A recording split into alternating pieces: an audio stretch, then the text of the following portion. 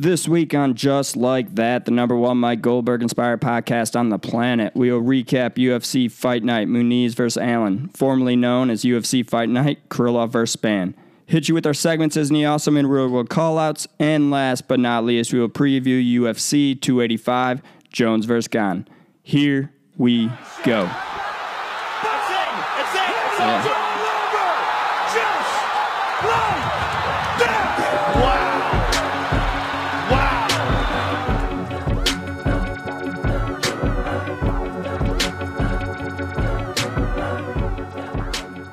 All right, here we go. Coming back off our first ever missed week, I believe we were just saying. Yeah, I think it was. It's pretty impressive. 138 episodes. Today's 139. So we've had breaks, but we've never missed an actual fight week. So crazy stuff going on. A lot going on. I just want to say one thing. If Krylov's going to do something stupid, I'm glad he did it before I could bet on him, or before in a way that he can't lose me money. So, as bad as this card ended up being, we had a Brendan Allen main event.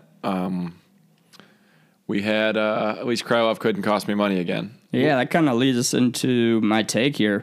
Nikita Krylov, he always finds a way to blow it, and on Saturday he didn't even get a chance to step into the octagon before blowing it by apparently getting food poisoning. So is that what it was? It can't be food. That's what they said. That's the official story is food poisoning. It seems like we hear that. Who else? Cowboy Cerrone got food poisoning once. Yeah, I think so. It's just a bad weight cut, and then they eat something and can't keep it down, probably. Yeah, but good point. I guess we were on the same page there.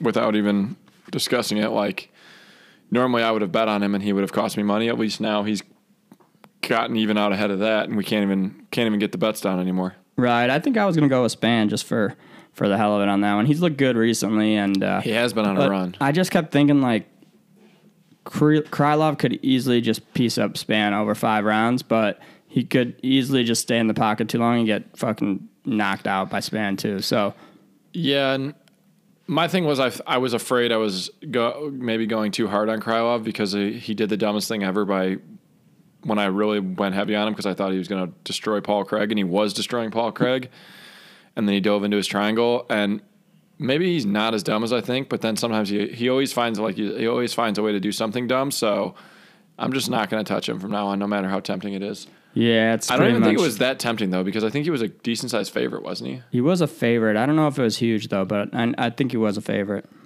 All right, well, either way, I was all over. This card was all over the place. They really tied us.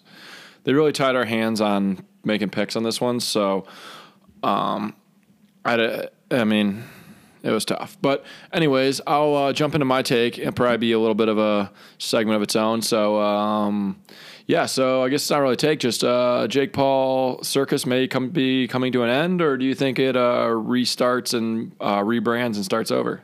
I mean, he's got a few options, right? So route one, he goes like the Conor route. Needs the immediate rematch, and I mean that if he goes that route, that all hinges on he has to win. He has to win, or he's done. I feel like if he can automatically do the auto rematch versus Fury and beat him, just move on. It's all done, and then I think he keeps all the hype behind him. First one was a fluke or something. I don't know. You could write that off. You beat him the second time. If he loses that second fight, I think it's all over for him. Another option I think is he goes back and doesn't take the Fury rematch right away because maybe he thinks he's not ready for it. I mean, he looked kind of outclassed for the most part. Yeah, Fury was better than him. Yeah, he wasn't. It's not like Fury was substantially better, but Fury was better and probably would win the majority of the fights that he fought at this time, at least. Mm-hmm. So other option would be he goes and fights somebody like Nate Diaz, who he can weight bully and possibly pull out the dub, get the hype behind him again, and then maybe fight Fury down the line, maybe the next fight after that, but give him some more time just to get some more hype back by beating an undersized MMA fighter like he usually does. Not that I think he'd beat Nate Diaz, obviously. I think Nate would smash him, but you get the point. Fight somebody that he can kind of bully on that's a little smaller than him or, whatever, and get some steam going that way before he takes the Fury rematch. But it all hinges. He's got to win his next fight, obviously. Yeah, it's tough. Yeah, maybe there's new interest in him fighting a MMA guy or like a personality or like a celebrity because now people are like, oh, now we know he's beatable or now we know it's not rigged or whatever. Yeah, and I don't know much about this, but I heard KSI is like another big opponent that could possibly he could fight. That's a YouTuber type guy. So yeah, who beat his brother? Yeah, exactly. So maybe he goes that route to get a bunch of hype going again, but I think he has to win this next one. If he doesn't, it's all over. I mean, who's tuning in if he loses again, right? So he needs to definitely needs to buckle down, make the right decision because I think probably going Fury rematch right away is his toughest challenge, and could lead to his demise the quickest. Do you think he has a finite number of events he can cash in on from this point forward? Like, do you think like he's got maybe a couple YouTuber fights, maybe another MMA fight, and then maybe one more real boxer, and then like no matter what you do, maybe it's run its course? I'm assuming he doesn't beat Fury. Yeah, I mean, even then, I think it's run its course. We've seen Fury is not that great of a boxer to begin with, right? But he looks so much better. Yeah, exactly. So, I mean, I think he does have a finite number of fights left because he's not going to make a run at being a real boxer. It's very obvious now. So he's just got hope he needs a big fight. He needs a big name in his next fight or the Fury fight. So he's got Fury, KSI, Nate Diaz, and then the ultimate one if he could ever pull it off would be Conor McGregor. Yeah. But those, I mean, pretty much other than that, I don't think there's much out there for him. Maybe a Jorge Masvidal if he ever loses UFC type thing. I don't know. Probably not far off. Yeah. Jorge Masvidal might have a couple. He's probably got a 10 fight. He's definitely got 6 fights left on his UFC contract. Yeah, but Masvidal is obviously not the draw that everybody thinks he is. Yeah, maybe for celebrity boxing he would be though. I don't know. Yeah, I just kind of get the feeling that without the O on his record, it's probably now it's time to tie up the loose ends and probably. Yeah, he's got a handful of fights tops left. How mad do you think Nate Diaz was when he lost? And why did Nick Diaz post a picture with Tommy Fury? When did they train together? I have no clue, but I mean, Nate probably pretty pissed, but it seemed like he automatically started calling out Logan Paul, so kind of just switched gears there. Nate called out Logan Paul? Yeah, they were talking shit on Twitter or something. Do you think he knows the difference between the two of them? Whoever's running his Twitter does. Oh, that's true. Whichever army member's on his Twitter. Yeah. Why doesn't Nick box Logan and Nate box Jake? We don't want to see Nick get knocked out by one of the Paul brothers, do we? I don't know. You don't think Logan Paul's not good at boxing, though? Yeah. He's pretty terrible, actually. If Nick Diaz did what he did to Robbie Lawler for 4 minutes and 30 seconds to Logan Paul, he might be able to put him away. Yeah, if Nick Diaz came in shape, I think he wins easy. But the problem is, does he come in shape or does he come in off a bender in Vegas and look like shit? So either way, a brothers fight night would be pretty sick, but maybe we'll never see it. Maybe not. All right, then we can get back to MMA here. We're gonna go through this recap pretty quick. Like you said, it was a fairly unimpressive card. Lot going on. We were both really busy, but we at least watched the fights. So Krylov versus Spann canceled, making Andre Muniz versus Brendan Allen the main event. I was all over Muniz just because I don't think Brendan Allen's very good. I got proven wrong. Or did I get proven right? I was just right that Brendan Allen's not very good, but Muniz also isn't very good. Yeah, neither of them are very good. I told you. I warned you on this one, too. You did warn me. I mean, it might have been too late for your bets, but basically just after Andre Muniz's last fight, I think it was, before the Brendan Allen, when he had, what's his name's back? Uriah Hall. He had his back the entire fight, and he had many attempts where he could have easily attempted a rear naked choke and probably finished the fight.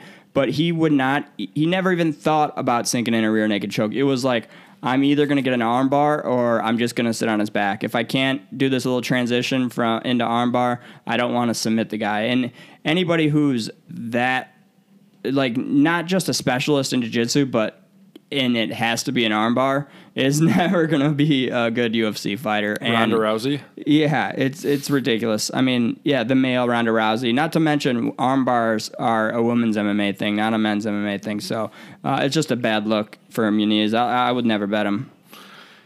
Yeah, he's canceled for me, too. I think it's just me digging down because, first of all, I've made a lot of money fading Brendan Allen. Like, I'm way up in my career. Strickland fight, Chris Curtis fight. There was one other one in there somewhere. I don't know. He's been up and down in his career. I won't say he's lost everything, but I just wanted to. I just get sick of everybody saying like he's a future contender when he's young, but he's also been in the UFC for like 5 years or 4 years. We've seen a lot of him. Yeah, in this fight though, he's got decent jiu-jitsu. Brendan Allen is. He does have good jiu-jitsu. If Andre Muniz couldn't finish Uriah Hall with a submission, then he's probably not going to finish Brendan Allen with a submission. And Brendan Allen's probably the better striker. So. Yeah, it wasn't a great matchup. I guess some people were on it. I just got stuck on the other side of it. But, oh well. Move on to one that I did get right so I can feel a little better. Augusto, the big baby Sakai versus Dante Almaze. This was like the worst fight in MMA history, I feel like, in heavyweight division. This was I was so sure painful to watch, man. I was so sure Sakai was winning this fight just because, not because I have any faith in Sakai, but just because Dante Almaze is not good either. I mean, he made Sakai look amazing. I mean, talk about ultimate fat boy division. Like, fucking Augusto Sakai could have gotten Dante Almaze out of there so many times, but he could only throw enough punches to back Dante Almaze up against the fence, and then he had to clinch because he was too tired, and then wait a minute, and then do it again, over and over and over again. Maze, I don't know how he's ever knocked anybody out because he throws slower punches than molasses. It was a terrible fight, man. I hope I never have to see something like that again. Yeah, it was a terrible fight, but it feels better when you're on the right side of it. So that's for sure. That was nice. Tatiana Suarez, the return versus Montana De La Rosa. Huge favorite here, almost too big of a favorite. Montana De La Rosa is just not that impressive. She's tough, but that's about where you draw the line. Suarez coming back from 3 years off, probably looked like she was never going to come back. What did you think of her return? Yeah, I wasn't that impressed, and I got a little bit more into it in my call out here, but let's just say not impressed by Tatiana Suarez. All right, Mike Malott versus Johan Lainez. This was I didn't see this fight. What happened?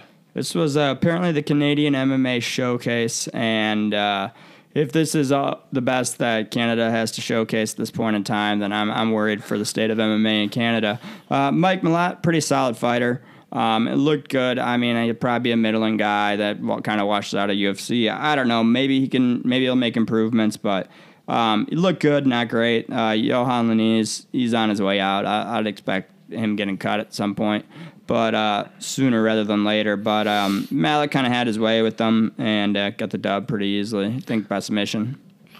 All right, didn't see it. What was the hillbilly fight where the guy got the knockout with 1 second left? Do you know what I'm talking about? You don't have to say the name. Did you see it? I don't know if I did. I missed some of this card. I missed a decent amount of this card as well. I was in transit. Yeah, I was at the White Sox spring training game, and then... Wait a second. You were at the White Sox spring training game during this? White Sox Saturday? Saturday against the Padres? Yeah. I was there. No. Dude, yeah, I was sitting on the first base line. Really? I was in the outfield. Jeez. Small world. How funny is that? We were both... I think I said it in the chat that I was at the Sox game. You must not seen I wasn't checking the chat. That was Saturday. I was there. That's funny. Nice day. That's what I was telling you. I was at spring training game. Did you stay for the whole game? I left, pretty much. I left in the bottom of the ninth. So were you there when the White Sox completely collapsed and started playing? They looked like just looked terrible. They looked like a junior high team. They're the most overrated team in baseball. So every year there's their year, and then I guess people know they suck this year, but last year they were. Did you see that kid get hit by the home run ball? No, the guy hit the home run in the bottom of the eighth or ninth. Yeah, it was super late. Doinked a kid right on the outfield. Jeez, got to be ready to catch the ball at all times, man. I know. The mom was standing right next to him. She let it happen. But dude, she didn't even go to block it? No. Oh, man. If I had a kid, I would like to think I'd stop the ball. Oh, I would have called him off and caught that thing, but yeah, that's my ball. But either way, apparently we were in the same place. Nice day for a game. Nice to have spring training back. For sure. All right, then. Let's wrap up this recap since we were both elsewhere. I was watching the fights on my phone. Was that on the way back? Was it Trevor Peek versus Eric Gonzalez? That was a knockout. I don't know. The knockout happened the last second of the fight. No, that's round one. Let's see. Dang Dang, it's really raining out there. We got more Arizona rain, too. This is getting out of hand. Was it the last second of the first round? It might have been. I don't know. 4:59 of the first round. Trevor Peak for Sarah Gonzalez. Okay, yeah. Yep, that was it then. Yeah, I didn't see it. I just didn't know if you saw it. I saw the highlights anyways. The guy had like a Bryce Mitchell haircut. He kind of looked like Bryce Mitchell. So. Yeah, that's got to be it. So, anyhow, we can wrap that up. That's probably our least descriptive review ever. So let's move on to our segments here. Our Isn't He Awesome and our weekly call it. It's an odd number, right? Yep, you're up. All right. Isn't he awesome this week? Bare Knuckle FC. They are putting together some cards for us now. I don't know if you remember when we first started this coming up on a few years ago, not coming up on 3 years ago. We laughed at Bare Knuckle FC. We said it had to be some kind of illegal money laundering operation. Who's laughing now? We got Platinum Perry fighting Luke Rockhold and Chad Mendes fighting Eddie Alvarez in, a month? Yeah, that's going to be sick. We might be making a boys trip out to Denver for it. We might have to watch. I mean, does Platinum Perry knock out Luke Rockhold? Rockhold's chin held up decent against Paulo Costa not too long ago. Yeah, Rockhold looked like shit, though. Like he was so tired. I mean, he's going to be bigger than Platinum Perry, but... Quite a bit, yeah. I don't know. It's going to be a weird fight. Yeah, How do you think Luke holds up against Mike Perry's trash talk? Like he takes offense to stuff very easily. I know, and he's not good. And he'll cut into like some deep monologue, and he's going to be arguing against Mike Perry. So who's not going to make any sense, and Luke's not going to have any clue what to do. Yeah, I'll take this angle. I think Luke Rockhold will probably just bash the UFC the whole time and just be like, at least I'm not a slave anymore. Blah blah blah. They never promoted me. Yeah, no, I must live to bare knuckle, not the UFC. Well, we'll hear the same line that everyone says, like, bare knuckles actually paid me what I'm worth and blah, blah, blah. There's no way that they just can't be paying him that much.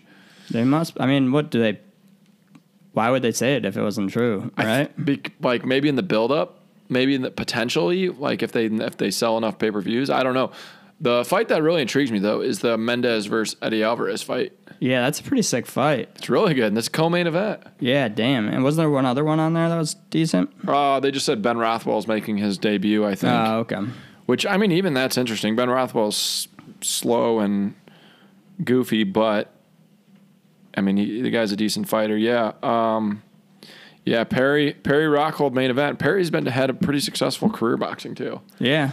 I don't know what happened in his MMA career. He just lost his mind, but we're still a Platinum Perry podcast, even though he has pushed it a few times with us. But we'll see. Maybe he'll get a knockout win over Luke Glass Chin Rockhold. So very possible. But shout out to Bare Knuckle FC for putting together these events that are actually getting more and more tempting to purchase. Yeah, I'm going to be watching for sure. Yeah, one way or another. Call out. This one's painful to do, but Darren Till. I'm not really calling you out. It's more like, yeah, it's not really calling you out. It's just more like, I hate to say it, but like good riddance. We told you so. What happened to that? What happened to Darren? He never learned to wrestle. Is that? Never learned to wrestle, and once he got beat by Woodley, it seemed like his career was a joke to him after that. Because he went up to 185 after that, remember? Yeah, he went up to 185, but it just didn't seem like he took anything seriously. He peaked. Like, he never kept getting better. And unfortunately, if you're not always improving in this game, you're going to get passed by real quick, and it's going to be unforgiving. And that's what happened to him. And he just his career went downhill very fast. Yeah, he came out with a statement. Saying he asked for his release. He'll sort some things out. He'll be back. Why would you want to be released for that? That doesn't make any sense, does it? No. What are you getting released from then? If you're just getting released to take care, nobody. You're not. It's not a 9-to-5 job. Yeah. Right? Yeah, you don't need to take a leave of absence. Just don't take fights for a little while. Yeah, and to be clear, for a guy who doesn't take treats his career as a joke, he is pretty funny. Yeah, he is. He's got maybe he'll be a comedian. Dude, the thing I'm thinking about though is even if he goes to Bellator, he gets walloped there too. Those guys are all wrestler grapplers. Yeah. I mean, I just don't think he's that for a guy who started off so high. I mean, they fast tracked him and they gave him an easy road to to the title. And he was able to make that 170 cut, and he was just giant for that class. Yeah, he was just a size bully at 170. He was just bigger than everybody. It's why. And then they gave him like Cowboy in his run up, who was actually a 150 guy, and he just steamrolled him. And then. Yeah, I mean, the Wonder Boy fight was impressive. I thought Wonder Boy won it. I mean, he just kind of played Wonder Boy's game, stayed on the outside. They just barely threw punches at each other from the outside. It wasn't anything crazy, but it was impressive he was able to get the win. Not many people do. Wonder Boy tore his ACL in that fight. Oh, true. I would argue his most impressive fight was his loss to Robert Whitaker, where he dropped Whitaker. He looked pretty good. It was a close fight. He lost, but it was still a close fight. And that was one of his... I don't know. Do you remember his debut? Did he win his debut against Gastelum at 185? Neither one of them threw a single punch, or did Gastelum win that? I think he won it, but maybe not. And then he got Whitaker because of it. He was one fight away from another title shot. Yeah. Jesus Christ. Yeah, I mean, maybe he just had a favorable run. To be fair, I mean, he's a very good kickboxer, but, he got knocked out by Jorge Masvidal. Yeah, I mean, not even anymore. He was a very good kickboxer when he was bigger than everybody else, not when he fought people the same size. I mean, he put up a good fight against Whitaker. Whitaker was probably his toughest fight that he did the best in. Yeah, and then he loses Derek Brunson, Dricus. Derek Brunson beat the shit out of him. Yeah, it was a split decision win versus Kelvin Gastelum. But nobody threw a single punch, so yeah, it was super ugly. They just circled each other. And let's talk about two guys who's headed out faster. Well, apparently Till, but Gastelum is on the outs as well. So yeah, I mean Gastelum, he can only be in so many wars. The guy was a bulldog. Yeah, for Till, who's always been a boring low volume guy, Gastelum is just a vastly different fighter than he ever was. Yeah, I mean what Gastelum's done, what Till was a 185er fighting at 170. Gastelum's a 170er fighting at 185. So yeah, that's a good point, and that's Gastelum's body of work is, I mean, the guy was seconds away from being the champion. Right. Yeah. Almost beat Adesanya there. Yeah. So it pains me to do it. Nothing personal against Darren Till. I hope he doesn't disappear online because he is funny. But they gave him every chance to stick around in the UFC, and he's not cut out for it. One way or another, they're not going to be able to put him on early prelims or prelims. He's not going to want to be not even a gatekeeper, just like a first test for up and comers. That's basically what Dricus Du Plessis, his last fight, he was a test. Is this guy for real or not? Yeah, I mean, part of his problem is he probably had a pretty big contract where it's like you can only be fighting the best and main eventing, and he obviously can't do that at this point. So, they're not going to let him, fight on like the prelims against some bum for what he was making. So, yeah, I'd probably cut him if he does come back to the UFC. They might cut him if he does well at like Cage Warriors or something. They might bring him back at a lower salary or something. Just and then let him fight some bums and work his way up. Yeah. Yep. It's a cautionary tale though of a guy who at one point people thought was for sure going to be a champion, and now he's struggling. I mean, he's not even in the UFC anymore. Yeah. All right, who do you got this week? Isn't he awesome? Since we were both at the baseball game there on Saturday without knowing it, but the pitch clock in baseball. This should have been instituted so long ago. Dude, the games are actually enjoyable to go to. Like, dude, their ball's being pitched all the time. We don't have batters adjusting their gloves 3 times before they step in the box. It's like, boom, pitcher catches the ball, 15 seconds, no one's on base, step on the mound, pitch the ball, do it all over again. 20 seconds if someone's on base. The games go by incredibly quick. It's like 2.5 hours.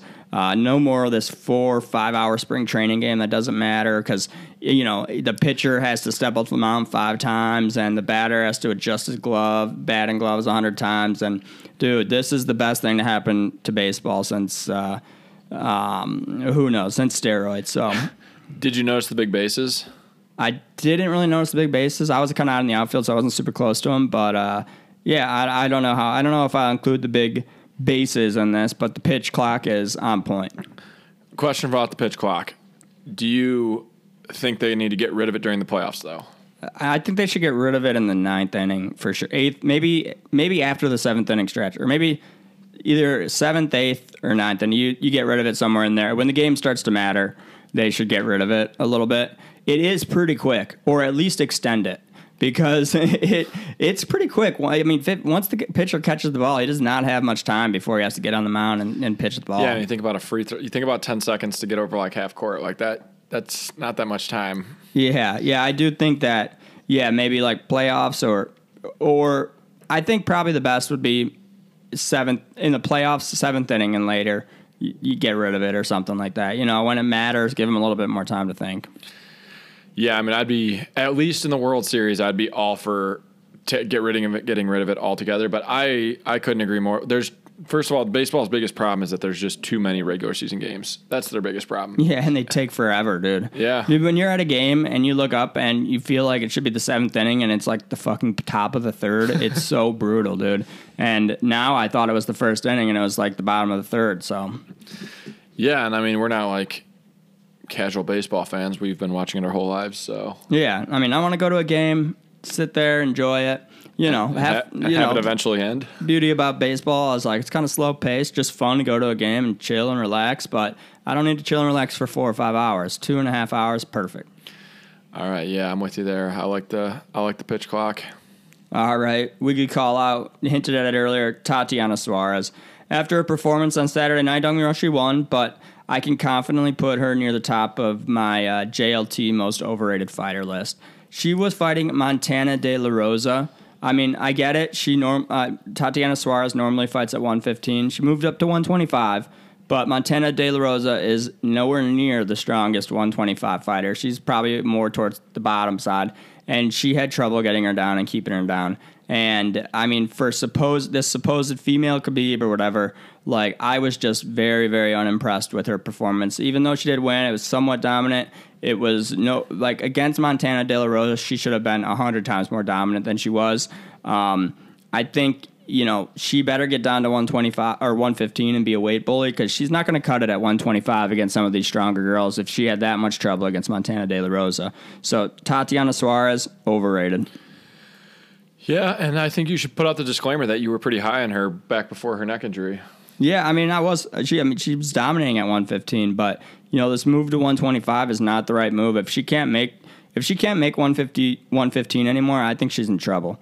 Erin Blanchfield or something, I think she has trouble with. Some of these stronger, Jessica Andrade, she might have trouble with. Some of these stronger girls, like, I don't know. I don't think her striking's not that great.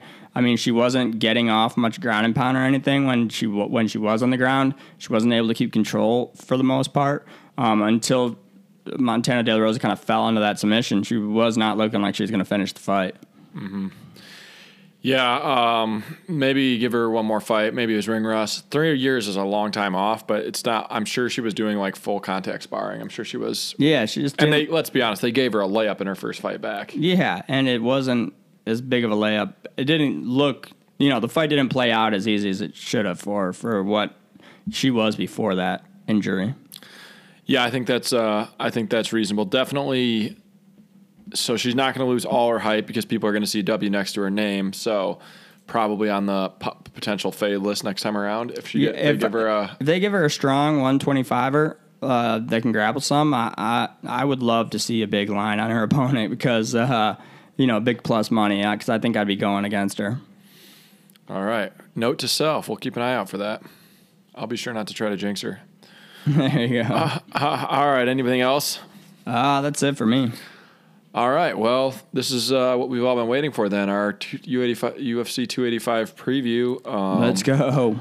Our very close personal friend, Jon Jones, on the friend card. Of the program. On the card, fighting for a heavyweight belt against Ciryl Gane. Jon Jones minus 155, Ciryl Gane plus 135. This was at one time, Jon Jones was the underdog. Yeah, I think I saw he opened at plus 120 or something on DraftKings, so... he's been quite a swing, and I agree with the swing. I mean, I think it's all Jon Jones in this fight. I mean, if we saw this fight, if Gane had never fought Francis and got out wrestled by a guy with the torn ACL, I might be looking differently at this fight. But Jon Jones. So here's some things. Jon Jones. People say historically a lot of guys don't have much luck moving up. Nobody's taken 3 years to put on the weight and the strength and be able to get the cardio going to carry that weight like John Jones has, right? When Max Holloway he moved up in 6 months. Most guys, 6 months to a year, you can put on the muscle. If you wait a year, you can put on the muscle, but you don't necessarily get the cardio to go with it. Anything less than that, you don't even get enough muscle. You're not strong enough to go up even. But John Jones has done it the right way. He's taken a long time. Ring rust, we haven't really seen a big thing with John Jones. I guess when he came back versus OSP, seemed a little bit rusty, but it was a fight where, we've seen where he doesn't really get up for these kind of opponents like OSP. I think this is a challenge for him. I think he's going to get up for it. Age could play a factor, but I don't know. We'll see about that. I just think he's done it the right way in moving up, taking the time. I think that's going to be a huge benefit for him in this, run in heavyweight. I think that, striking, they're somewhat similar, but let's say Cyril Gane, he looks amazing against mostly, he's only fought the fat boy division, and, he can look real light on his feet and like a crisp striker against Tai Tuivasa and whoever else he's, whatever other bums he's fought. But against a guy who's actually quick and actually has elite striking like John Jones, I'm interested to see if his striking looks as great as it did against some of these other guys against a guy like John Jones. Not to mention, he's got to worry about the threat of wrestling. That's going to be in the back of his head this entire fight. He's not going to be able to stand up and just pop that crisp jab that he does against guys where he has no threat of a takedown against John Jones. If he's standing up straight up like that, popping that jab, John Jones is going to take him down. So I think that's going to throw some wrinkles into the game. I like John Jones in this fight. Yeah, and I think that some of the criticism of John Jones, if you follow the pattern of his career, like he maybe did get bored at one time or at several times. Like if you look at fight with OSP, that was not a great performance. Then he comes back and knocks DC out with a head kick. Then he has a couple lackluster fights. I don't even remember. He had another suspension. I don't remember. He comes back and has a rematch against Gustafsson, who people arguably say Gustafsson beat him again. Gustafsson, where he was at in his career, is a whole different story. But wins by KO, just mauls Gustafsson. Then he has some lackluster performances. Dominates Anthony Smith. Anthony Smith could have got a DQ win if he wanted to. Probably would have been a smart move. And then he has those lackluster fights against Thiago Santos and Dominic Reyes, where you could make the argument that he thought he was winning the whole fight and just didn't take any chances. And, if that was his strategy, then that's what worked for him. But you can definitely see when he turns it on and doesn't, like especially his second fight against DC. Like that's probably his career biggest rivalry, and he knocked him out in the second one. Yeah, looked great too, and then finished it with some vicious ground and pound. Yeah. John Jones podcast. So yeah, he is a friend of the program. So not to rub that in, but anyways. Yeah, I'm rolling with John Jones here as well. I am nervous. I don't know if I'm nervous just because he's my dear friend or because I think that 3 years off, there's some uncertainties.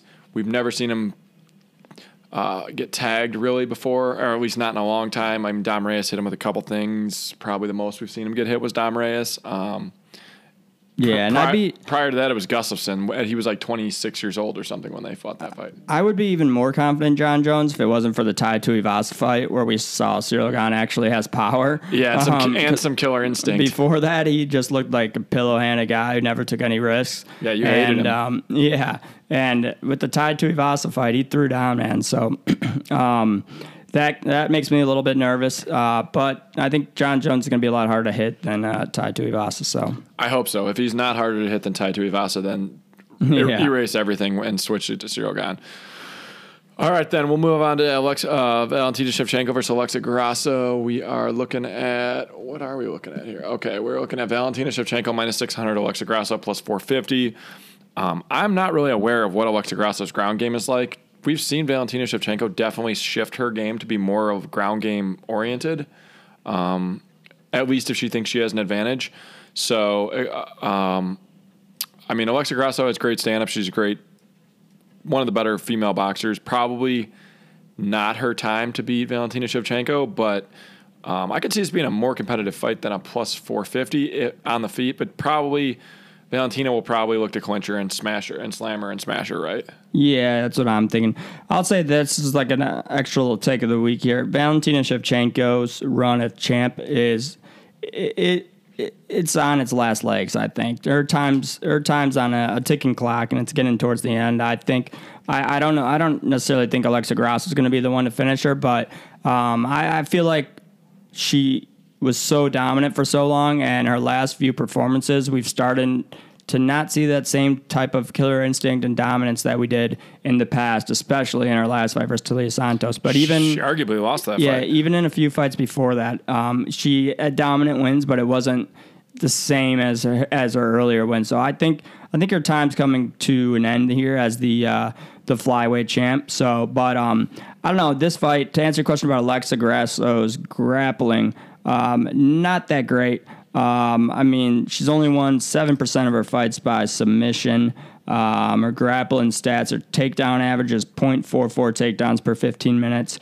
Takedown accuracy is 57%. Takedown defense, 64%. Submission average, 0.55 per 15 minutes. So, not great grappling. So, on the feet, if you want to get into the striking a little bit, Shevchenko lands 3.19 strikes per minute compared to Grasso landing 5.14 strikes per minute. Here's the key here, though. Absorbed per minute. So strikes absorbed per minute. Valentina Shevchenko only absorbs 1.9 strikes per minute, which is very low for overall for the over across the UFC. What other fighters absorb per minute. Alexa Grasso absorbs 4.02 punches per minute. So she gives a lot, but she takes a lot. So excuse me. So that could come into play here. Grasso is going to get hit quite a bit more, I feel like, than Shevchenko. She plays it relatively safe. I think Shevchenko wins this fight. Like you said, I'm staying away from it for the most part. I don't really see a ton of value in anything going with Shevchenko because I think her time is running short, but I just don't think Grasso's going to be the one to do it. So. Yeah, I mean, I think that's fair to say. I think we definitely saw a different side of Shevchenko when she fought Talia Santos, and arguably, I mean, that was a very close fight.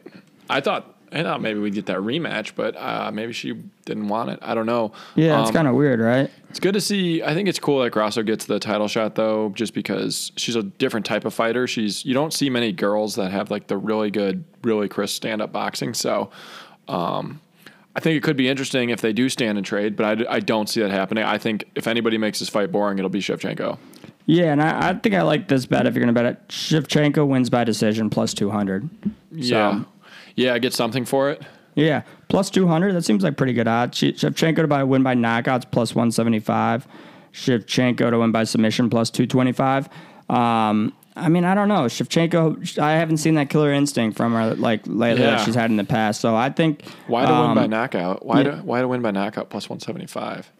Doesn't that seem kind of like seems high, doesn't it? She doesn't have like devastating ground and pound at least lately. Like, I mean, I think how she wins this fight is probably she takes her down some and kind of holds her there, but I don't think she's going to finish it there. So I think the plus 200 on decision for Shevchenko is a pretty solid bet. Yeah, I would agree with that as well. I think that's probably the most likely outcome. So, but anyways, next up we got Jeff Neal, Shavkat Rakhmonov. Jeff Neal plus 400, Shavkat minus 500. Yeah, there's not much here to say. Obviously, Shavkat is kind of like, I would say, put him on the prospect list next to like a Khamzat, just less outspoken. Definitely a guy that people think is going to be at the top of the division for a long time. I do think Jeff Neal is a unique test. The problem with Jeff Neal is sometimes there's two versions of him, and we don't actually ever know which one's going to show up. At one time or another, I think Jeff Neal could beat anybody, and then at other times, Jeff Neal looks flat and slow. An example of that would be Jeff Neal had nothing for Wonderboy. Wonderboy absolutely put on a masterclass against him for 5 whole rounds. Wonderboy's a little older, towards the end of his career, and Jeff Neal couldn't. I mean, Jeff Neal was 3 steps behind him. Other times we've seen Jeff Neal look really good. Shavkat's pretty well-rounded. I just don't know. Minus 500, this is a hard one to get behind any type of like value here. Yeah, I'm going Shavkat Rakhmonov in this one, but like you said, it's like a parlay piece. It's not really a straight-up betting type piece. I mean, Jeff Neal, he's looked decent at times, not great at times. Shavkat seems to be on the way up. It seems like I heard Jeff Neal's the one who asked for this fight, though, so maybe he sees something that nobody else does. But I think it's going to be a tough night for him. Sees holes in his game. Famous last words. Right. All right, Mateusz Gamrot versus Jalen Turner. Let me find this one. We got Jalen Turner plus 145, Mateusz Gamrot minus 170. I think we're just starting to see Jalen Turner, what he's capable of. I think maybe he picked up some hype in his last fight. He dominated Brad Riddell, but he's been winning his fights so fast that I don't know if people realize how impressive what he's been doing actually is. Mateusz Gamrot, we've seen him towards the top of his game. He got gifted a decision against Arman Tsarukyan. So maybe Mateusz Gamrot might be slightly inflated, and I think Jalen Turner might be slightly undervalued here. So I would say this fight's probably closer to 50-50. And if you want to take a shot on a guy that seems to be finding his stride here, Jalen Turner's definitely got all the tools. He's, I think, the tallest guy in the division, and definitely has looked really good in his last fights. Yeah, I'm with you on this one. I'm going Jalen Turner, taking an underdog here. Yeah, I could see Mateusz Gamrot winning. I think it might be a split decision type fight. Basically, how I see this playing out is Mateusz Gamrot, right? He kind of plays it safe. He doesn't really have a ton of volume and whatnot. He's just not.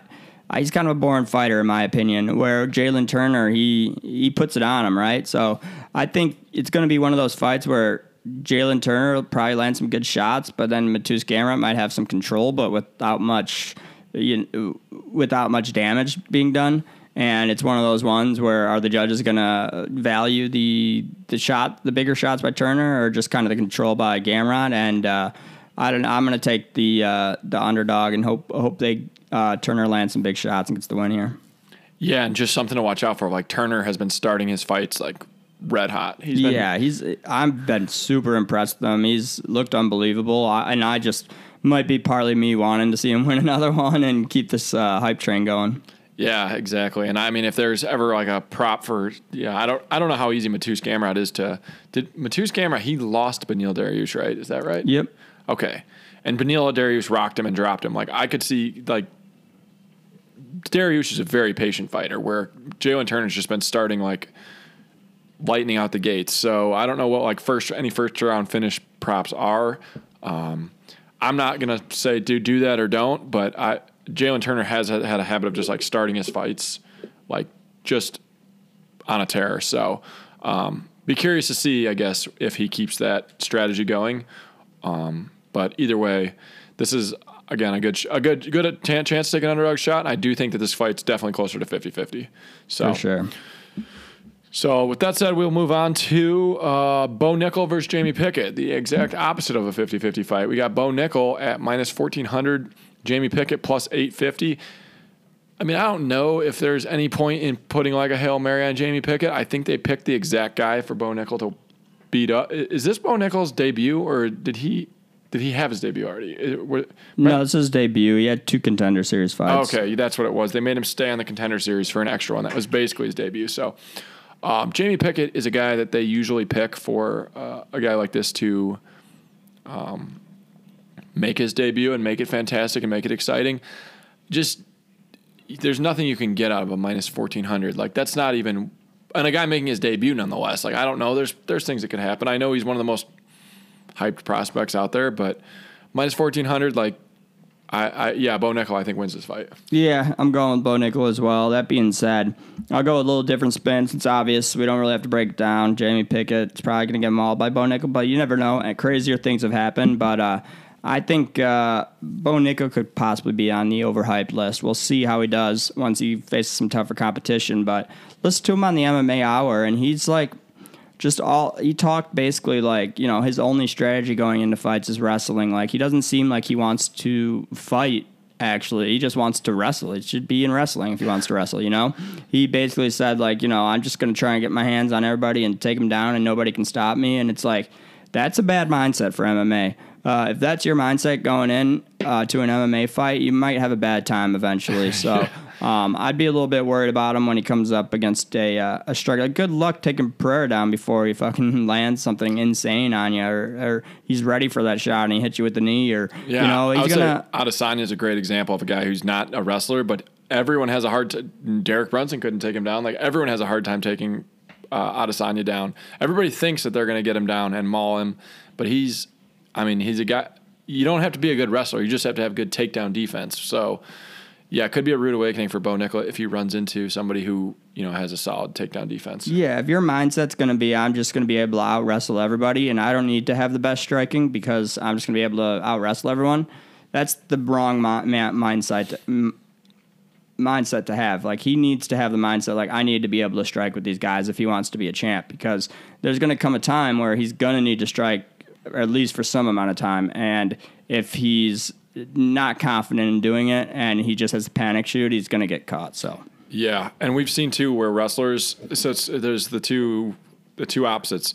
When wrestlers get caught in striking fights, they gas super quick, and when strikers get caught in wrestling matches, they gas super quick. So you got to be ready for both. Yeah. Once you get a broken nose, it's not as easy to wrestle for 5 rounds. Yeah, that's a very good point. So. We'll move on, though, to Cody Garbrandt versus Trevin Jones. Didn't think we'd ever be here with Cody Garbrandt. He's minus 165, Trevin Jones plus 140. Prelims Cody. Last fight for Garbrandt was Kai Kara France. I think a lot of people saw what they thought they would saw what we expected, but I'll go back one fight. And again, this is at 125, right?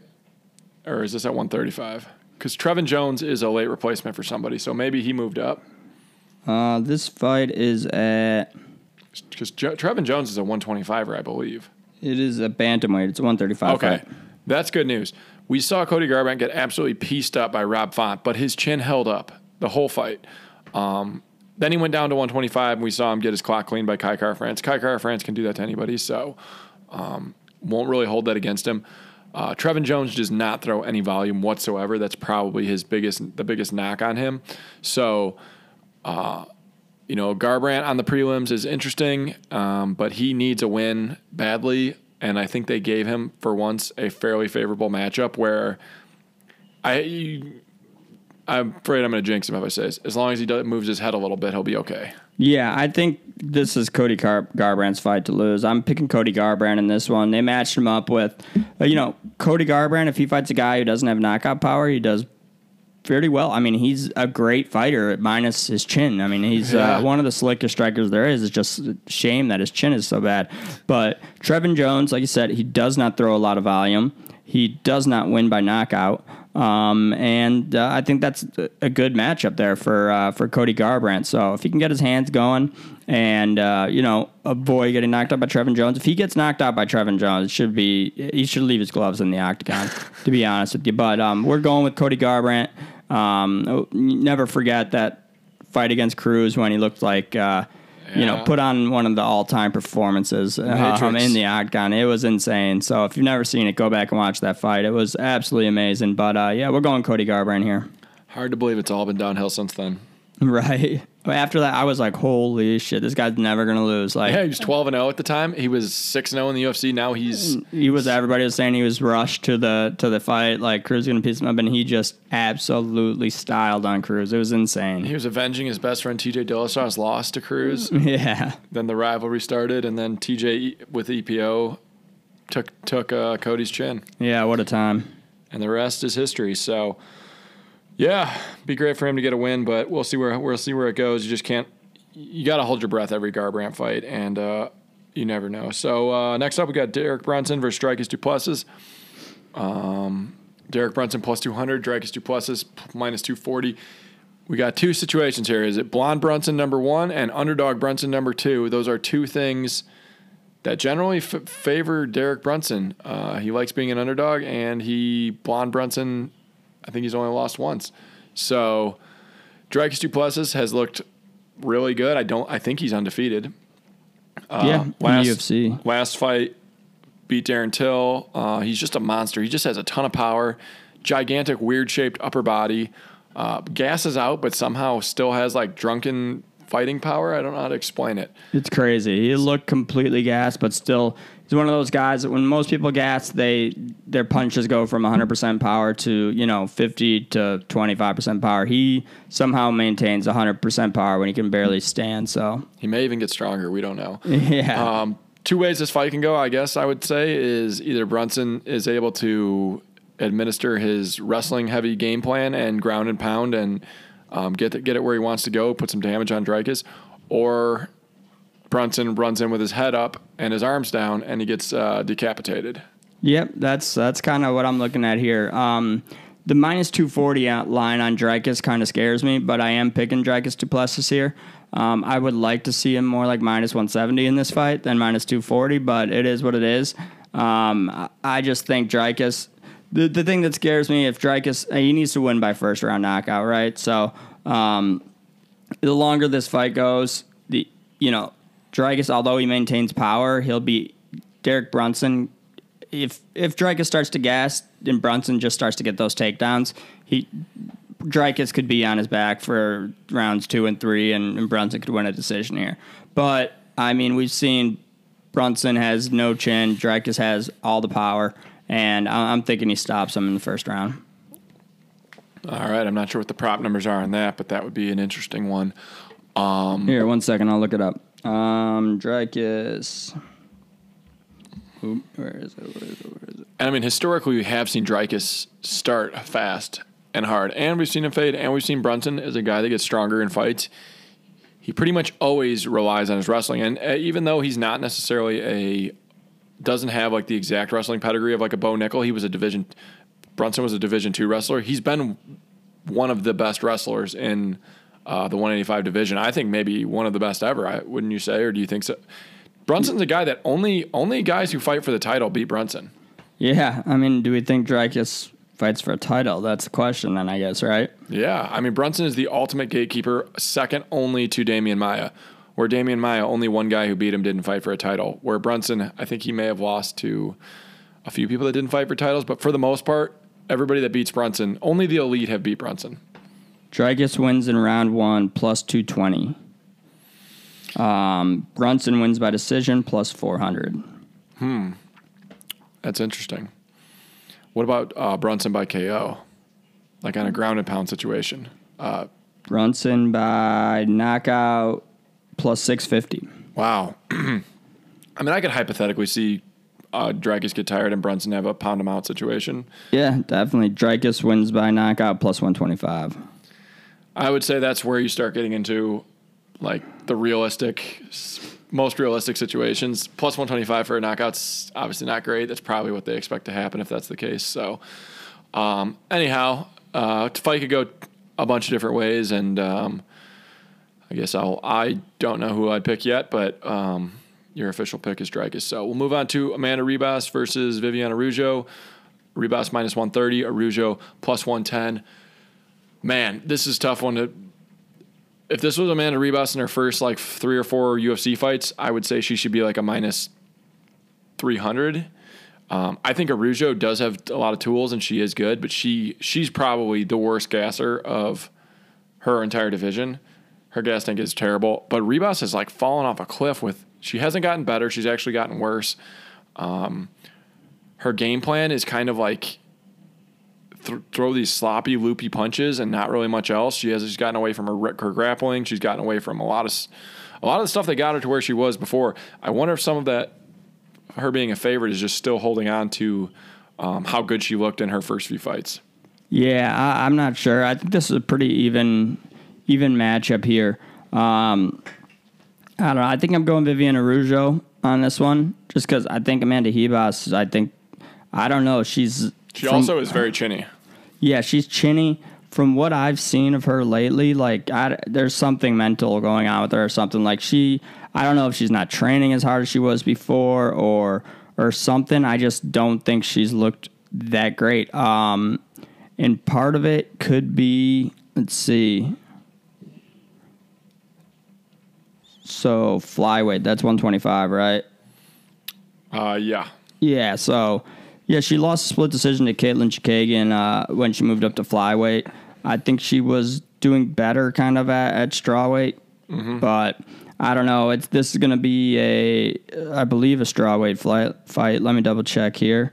No, it's a flyweight. So, flyweight fight here. Viviane Araújo, I think Amanda Ribas is going to struggle up the division, right? And Araújo may be able to get the takedowns more easily. Ribas, I think if she doesn't start off hot, she kind of wilts. And I'll just take the dog money on Araújo here and hope for the best. Yeah, I mean, I think Araújo will be the stronger fighter in the first round and a half. And then she always just fades. I mean, she put like a life-changing beating on Roxanne Modafferi, but Roxanne was coming back in the third round because Araújo gas is that bad. Yeah, she just got to win the first round and a half and you know, win the first two and then survive. So yeah, and I think Ribas has shown that she gasses a little too. So, this is like a 50-50 fight in my mind.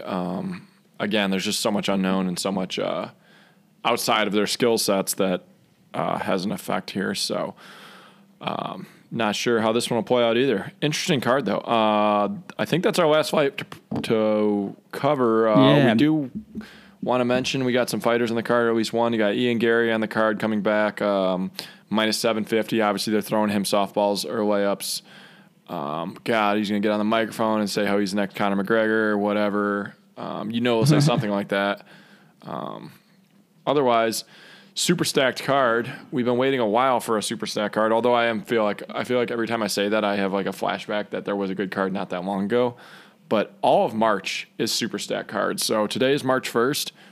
All of March is stacked. So no more complaining about cards. We have to take what they give us. And if we can't make good picks in the cards they got coming up, then maybe we are just maybe I am just cursed. That could be it. 'Cause it's definitely not my fault. I like the picks on this one. I think I think we could have a good week. Yeah, I totally agree. So anything else before we wrap things up? Let's go, Jon Jones. Yep, I think that's the closing statement there. So, but either way, we'll be back next week to recap. Good luck on your picks. Enjoy the fights, and we'll see you all next week. Peace.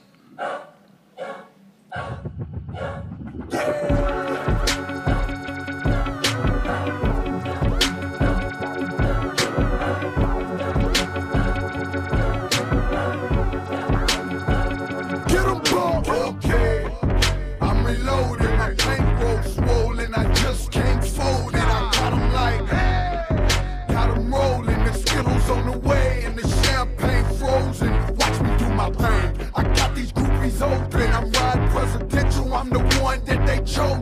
Water rip the work, Patron on my shirt, and a sip bank. I need a big bag, you heard?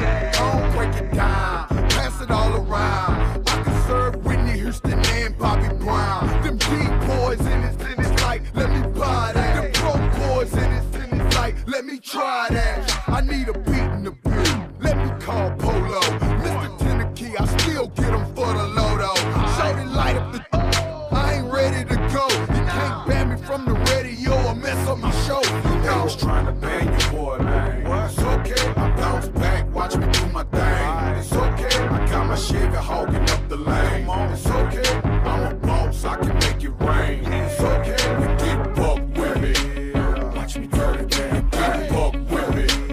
Watch me turn it down, get buck with me. Watch me turn it down, get buck with me. Watch me turn it down.